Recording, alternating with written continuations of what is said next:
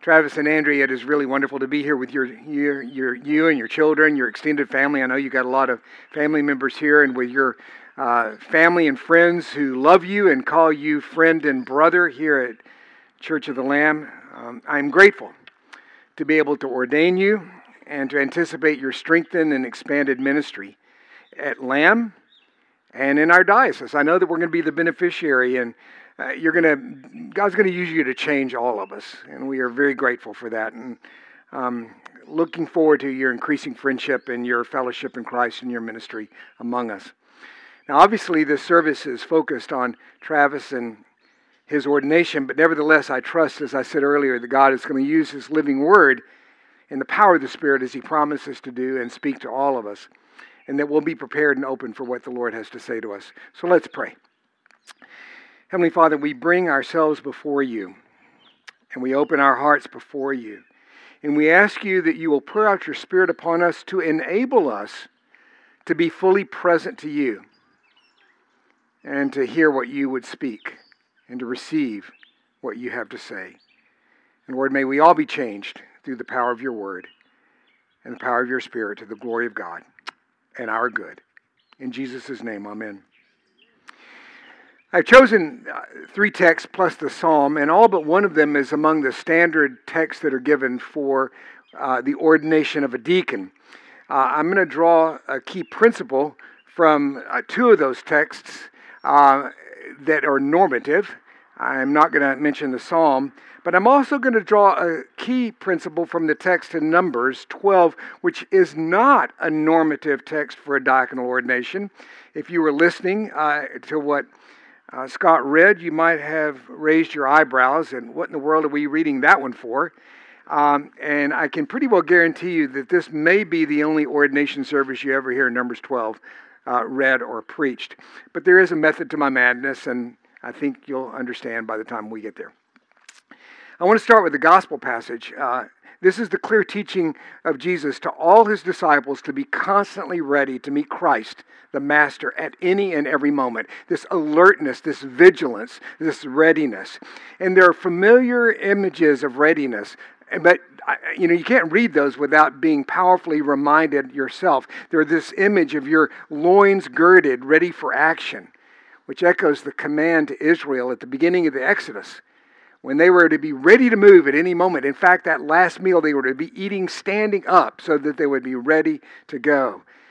It's Peter's image as he calls disciples to be ready as followers of Jesus Christ to live faithfully in a world that misunderstands them and hates them. And he says to disciples, have your loins girded. And of course, you can know that Peter knew what he was talking about because he had to do that every time he fished, right?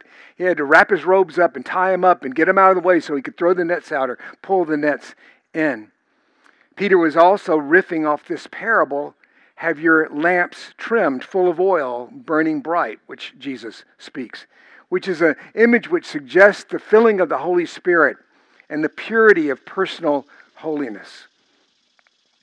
And then in this parable, there's also the image of your ears, vigilantly tuned to the voice, the knock, the sound of the Master. And so all this readiness, this vigilance, it talks about your loins being girded, your lamps being trimmed, and your ears being tuned in. 3 strong images about vigilant readiness and holiness and allegiance. Now, if you notice, however, there's nothing specific in this text that speaks distinctly to deacons, right? The word deacon doesn't show up, at least in our translations. There's a little bit of a catch here on that. But it is the standard gospel passage for diaconal ordinations. Why is that true? And I think it's because it speaks primarily of the servant-master relationship. It speaks of the allegiance and attentiveness of a servant to his master. And Travis, your very ordination as a deacon, diakonos, is the same word used typically for servant. Now, it's not the word that's used here. Actually, the word here in Greek is doulos, which means bondservant, which means you volunteered for this. You didn't get captured for it. You voluntarily are here. But in that process, it's the same point is being made. You, in your allegiance as a servant to the Master, are called to be fully alert, fully present. You're ready for action. Your lamp is trimmed. We're not hanging off issues of unholiness. The Spirit of God, the oil of the Spirit is at work in your life, and you're listening to the one voice. This is a fierce call to be alert and ready to hear the Lord. Give Him your full attention. And we can add to that calling of servanthood an essential principle of the ministry of a deacon. You're called to be an example to the rest of us. You are anointed and called and ordained to lead from within the flock at Church of the Lamb. And it's a leadership by force of example, by embodiment. You are to be for us what we are to be. And when it comes to this alertness, we see in you what we are to be. By example, living as one who is ready for action and holy, an exemplary servant that spurs us on to follow your example. And you have that special opportunity as one of us, from among us. It is a call to a radical level of servanthood to the Master. And that is what you're supposed to show all of us how to be. Recently, I was reflecting on the icon, sort of a pre-image of diaconal ministry in the specific of calling of the Levites within the temple service in the Old Testament. They were given a task which called for submission and service to the Aaronic priesthood. God says He gave the Levites as a gift to the priests. They had the role of doing everything needed so that the sacrificial service of the priests could continue uninterrupted. They were charged with carrying the poles, all the paraphernalia, the ark when it moved around, the tabernacle, all the equipment. They ministered in the sanctuary in between the holy place and the Holy of Holies. And they stood like a fence around the Holy of Holies to protect that place and that space and that time so the priests could focus on their ministry. And they did everything else to make it happen. And that central thing that they didn't do. They received a tithe from the offerings of the whole nation, but then they in turn had to tithe to the priests. Go figure. You know what I mean? You can read all that, and we live in this fiercely egalitarian world, and you can't help but kind of come the thought, what a humbling, submissive, and even subservient position they held in the nation of Israel. And you know what the answer to that is? Yep. Yeah, it's true. And you're setting an example for us about always looking beyond us to make sure that the most important things get happen. Taking care of whatever we need to take care of so that God can do His most central work in our lives. I want you to think of Barnabas. He is a servant leader in the New Testament, and he's greatly admired. I've been around this for a long time. I've been following Jesus for, well over 50 years now. And Barnabas always has shown up over the course of the decades as somebody that people really admire. He was radical in his generosity. Remember, he sold his land and gave it to the church. He bridged Paul into the church in Jerusalem. Paul was there, and people were scared of him. Barnabas was the guy who took him in and brought him in and said, guys, you can trust him. He accompanied Paul to Antioch in order to serve alongside of him there. Eventually, he made way for Paul, and he took the second chair of leadership. So he got off the first chair in order to take the second chair so Paul could have the first chair. An incredible humility about all of that. Later on, he intervened on behalf of John Mark because Paul wrote him off. And Barnabas said, okay, I'll take the second chair, I'll take the third chair, I'll take the fifth chair in order to hang by a guy named John Mark and work out whatever he needs to work out so that he can be restored. Incredible servant, right? Incredible example. Guess what? Barnabas was a Levite. He was from the tribe of Levi. He was from the tribe that served, that bridged, that did whatever was needed in order that others might rise and succeed in their ministries. So Travis, you're to do that for us. Help everybody in this church do their ministry. Do whatever is necessary. Regardless of whether or not God calls you to a different level of ordination later in your ministry, you will always be a deacon. You will always show us how to live for the one voice that matters the most. Now, those themes of diaconal service and submission are also evident in the Acts passage. 7 men were chosen to be set aside for the menial work of waiting on tables, that making sure that vulnerable women were cared for and honored. The only comment that I want to make from that text is while their servant calling is clear, they also clearly ministered in their own particular gifting and calling beyond that menial service. We only know about two of those people in detail, Stephen and Philip. But what we know is both about Stephen and Philip is that they exercised their gifts. So I can imagine Stephen, who was, by the way, a very gifted preacher, an apologist, and evangelist. As soon as the tables were set and served and he knew that the widows were taken care of, he raced to the corner synagogue so he could preach Jesus to the people who he wanted to hear, who he wanted to declare Christ to. Philip had that same mold. He worked at the table. But then apparently he was an incredible apostle because he was the one who opened up Samaria to the gospel. He was the one that God sent on a magic carpet ride to talk to the Ethiopian and open up the gospel, open up the country of Ethiopia. He must have been a fairly good dad because he had 7 daughters who were prophetesses. So he's a good disciple maker at home. So you see a guy who is called the menial service, but nevertheless was using his gifts. So what I want to say to you, Travis, is that while you are called to this theme of servanthood, which we're emphasizing here, you're also called to use your particular gifts.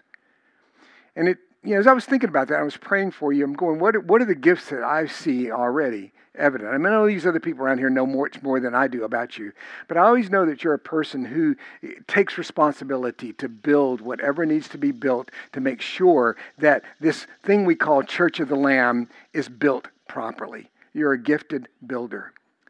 You are a person who, if there is a spiritual gift of accessibility and friendship, you got it. Because people love to call you friend. They love to hang out with you. They know that you're going to give them full attentiveness. You're going to listen well. And my experience of you in the times we've had to talk is what's remarkable to me is how attentively you listen to what I have to say, which calls me to make sure I say something worth listening to, right? So thank you, brother. I appreciate it. So if your ordination infuses these qualities with a greater impact for Christ, that means that you're going to use all those same kinds of gifts to do the work that God has called you to do, but it's going to become exponentialized. But I have to ask, what new gifts is God going to give you today? I don't know. This is a sacramental moment when the Spirit of God comes upon you and we don't know for sure what's going to happen. Watch out. Let's see. Be open. First passage, radical servanthood. Second passage, use your gifts. Now we turn to that quirky passage in Numbers. So now, you guys, why did we do that one? There's so many questions raised. First of all, why does Aaron seem to get a free pass when Miriam pays a stiff price, right? Did that cross your mind? What about this issue of public shaming, which we see as a universally wrong, and yet God just sort of, just mentions it and moves on? Well, I don't want to get stuck on all that, okay, because I want to see a bigger picture here. The larger message from Numbers chapter 12 is that this passage powerfully embodies a picture of the people of God in the world. This is a very visual image. The nation of Israel just left Egypt about a year ahead. They traveled to the foot of Mount Sinai, and they were there for a little bit over 11 months. And for 11 months, God gave them His word, His commands. He told them how to live. Half the book of Exodus, all of the book of Leviticus, and half of the book of Numbers were all from the Mount Sinai. They were at the base of Mount Sinai. Now they've moved on. They've begun to move, and they're moving toward Canaan. So I want you to picture this. They're in between these two established world systems. Egypt on one side, Canaan on the other, and they're this in-between time when they're being taught to be the people of God. Egypt is civilized and powerful and politically sophisticated and organized. It's an economic powerhouse. It's an academic powerhouse. It's systematically, consciously opposed to the identity and the character and the morals and the laws and the authority of God, Yahweh. Pharaoh sees himself as God in the flesh. Did you know that? That's the reason he was willing to think he could go toe-to-toe, because he thought he could take it on. Because he really did believe that he was equal to or better than any other so-called God. So the Egyptian system, even though it was very sophisticated from a structural point of view, at its heart was nevertheless opposed to God fiercely. And the battles that led to the deliverance of Israel through the Passover were power encounters. Political, military, intellectual, and ultimately religious. On the other side of this conversation is Canaan. Tribal, chaotic, sensual, sexual, immoral, violent, decadent, yet compellingly attractive to the Jews. In the wilderness, Israel occasionally would look back to Egypt because that looked like safety and security. The food was good and all this kind of stuff, but there was no ever indication when they were slaves in Egypt that they bought into the Egyptian lifestyle, right? Never see that. But in everyday life throughout the rest of their history, Israel was drawn to live like Canaan. Its temptations of the flesh, its offer of sexual indulgence, its riotous living. I think it's really interesting because every once in a while we encounter some people who are really caught in the system of power and intellect and the academy and so on. And they're kind of this philosophically opposed to God. We'll run into those. But just about everybody we run into is sensually drawn toward the life of Canaan and its pleasures. Israel was in between those two worlds. And for a year, God taught them in depth about sacrifice and worship, about rhythms of life based on Sabbath and holy days and worship. Worship, worship, worship. He taught them about holiness, sexual purity, honesty, truth-telling, fairness, justice, ethical financial dealings, morals that spanned every dimension of life.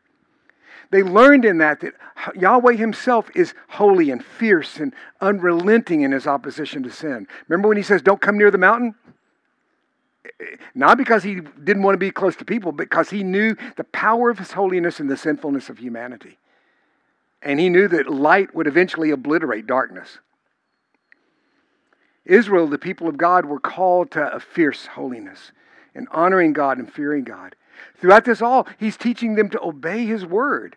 So they would be a people of the word of God, to listen to what God says. And then finally, listen to me, he taught them about radical compassion. Again, so different than Egypt, so different than Canaan. They were to be reminders. They were always being reminded that they had been slaves and captives in Egypt. So they were to treat sojourners and strangers and foreigners with sympathy and understanding. They were to have a characteristic of hospitality, open-heartedness. Servants were given the days off. They never had that in Egypt, I guarantee you. Their wages of the servants were to be paid on the day that the work was done.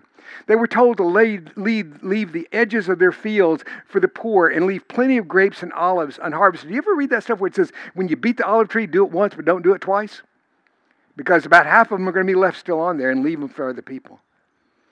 They were to treat widows and orphans with justice and protect them from exploitation. There was never to be usury, no greed. You can't charge each other interest even.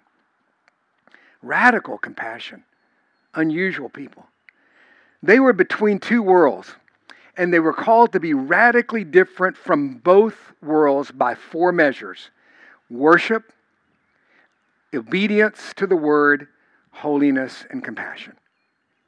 Both of those worlds, this was different. Numbers 12 is a small story that puts it all together. What do I mean? Miriam and Aaron failed to listen to the word of God and honor the person that God had set apart to be the leader. They started complaining against him and rebelling against him. They were actually treating God and his will cavalierly, like we have the authority to rewrite the book. Has anybody ever tried to do that with you with the Bible? Let me rewrite. Yeah, I don't like that part of it. I have a different idea. Miriam paid a huge price. Leprosy, public shame, and severe discipline. She was sent outside the camp. Think with me.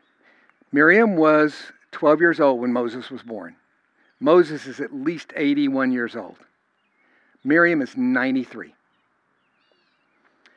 Well, how do we treat 93-year-old women who have fatal diseases? What do we do with them? It's over. You know what I mean? It's over. Whatever you do, it's over. She's sent outside the camp. She's sitting there. And for 7 days, she sits outside the camp. Well, what did the nation of Israel do for those 7 days? Come on, what'd they do? They waited.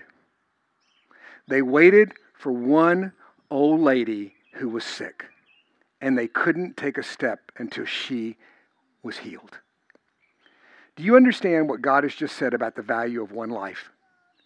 The value of a person that our world would say, we're done.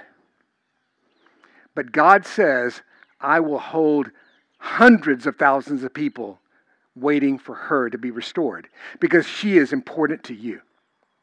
She's important to this people. She's important to the people of God.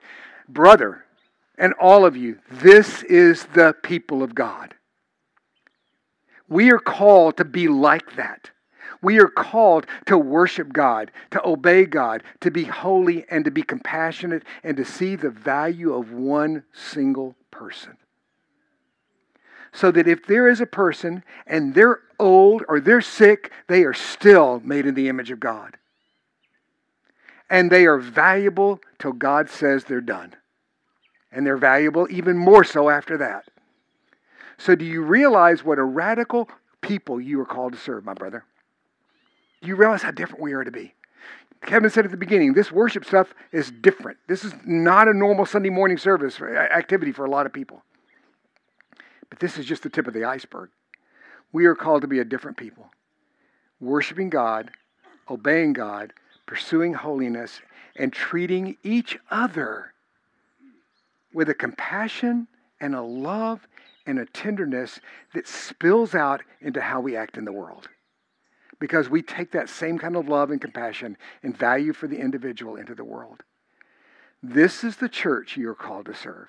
This is the church you are called to exemplify and help us become. So, brother, what a great place you are in. What a great dream, what a great vision to help us become the kind of people that are being described in the Word of God. May God bless you and strengthen you to this end. In the name of the Father, the Son, and the Holy Spirit. Amen.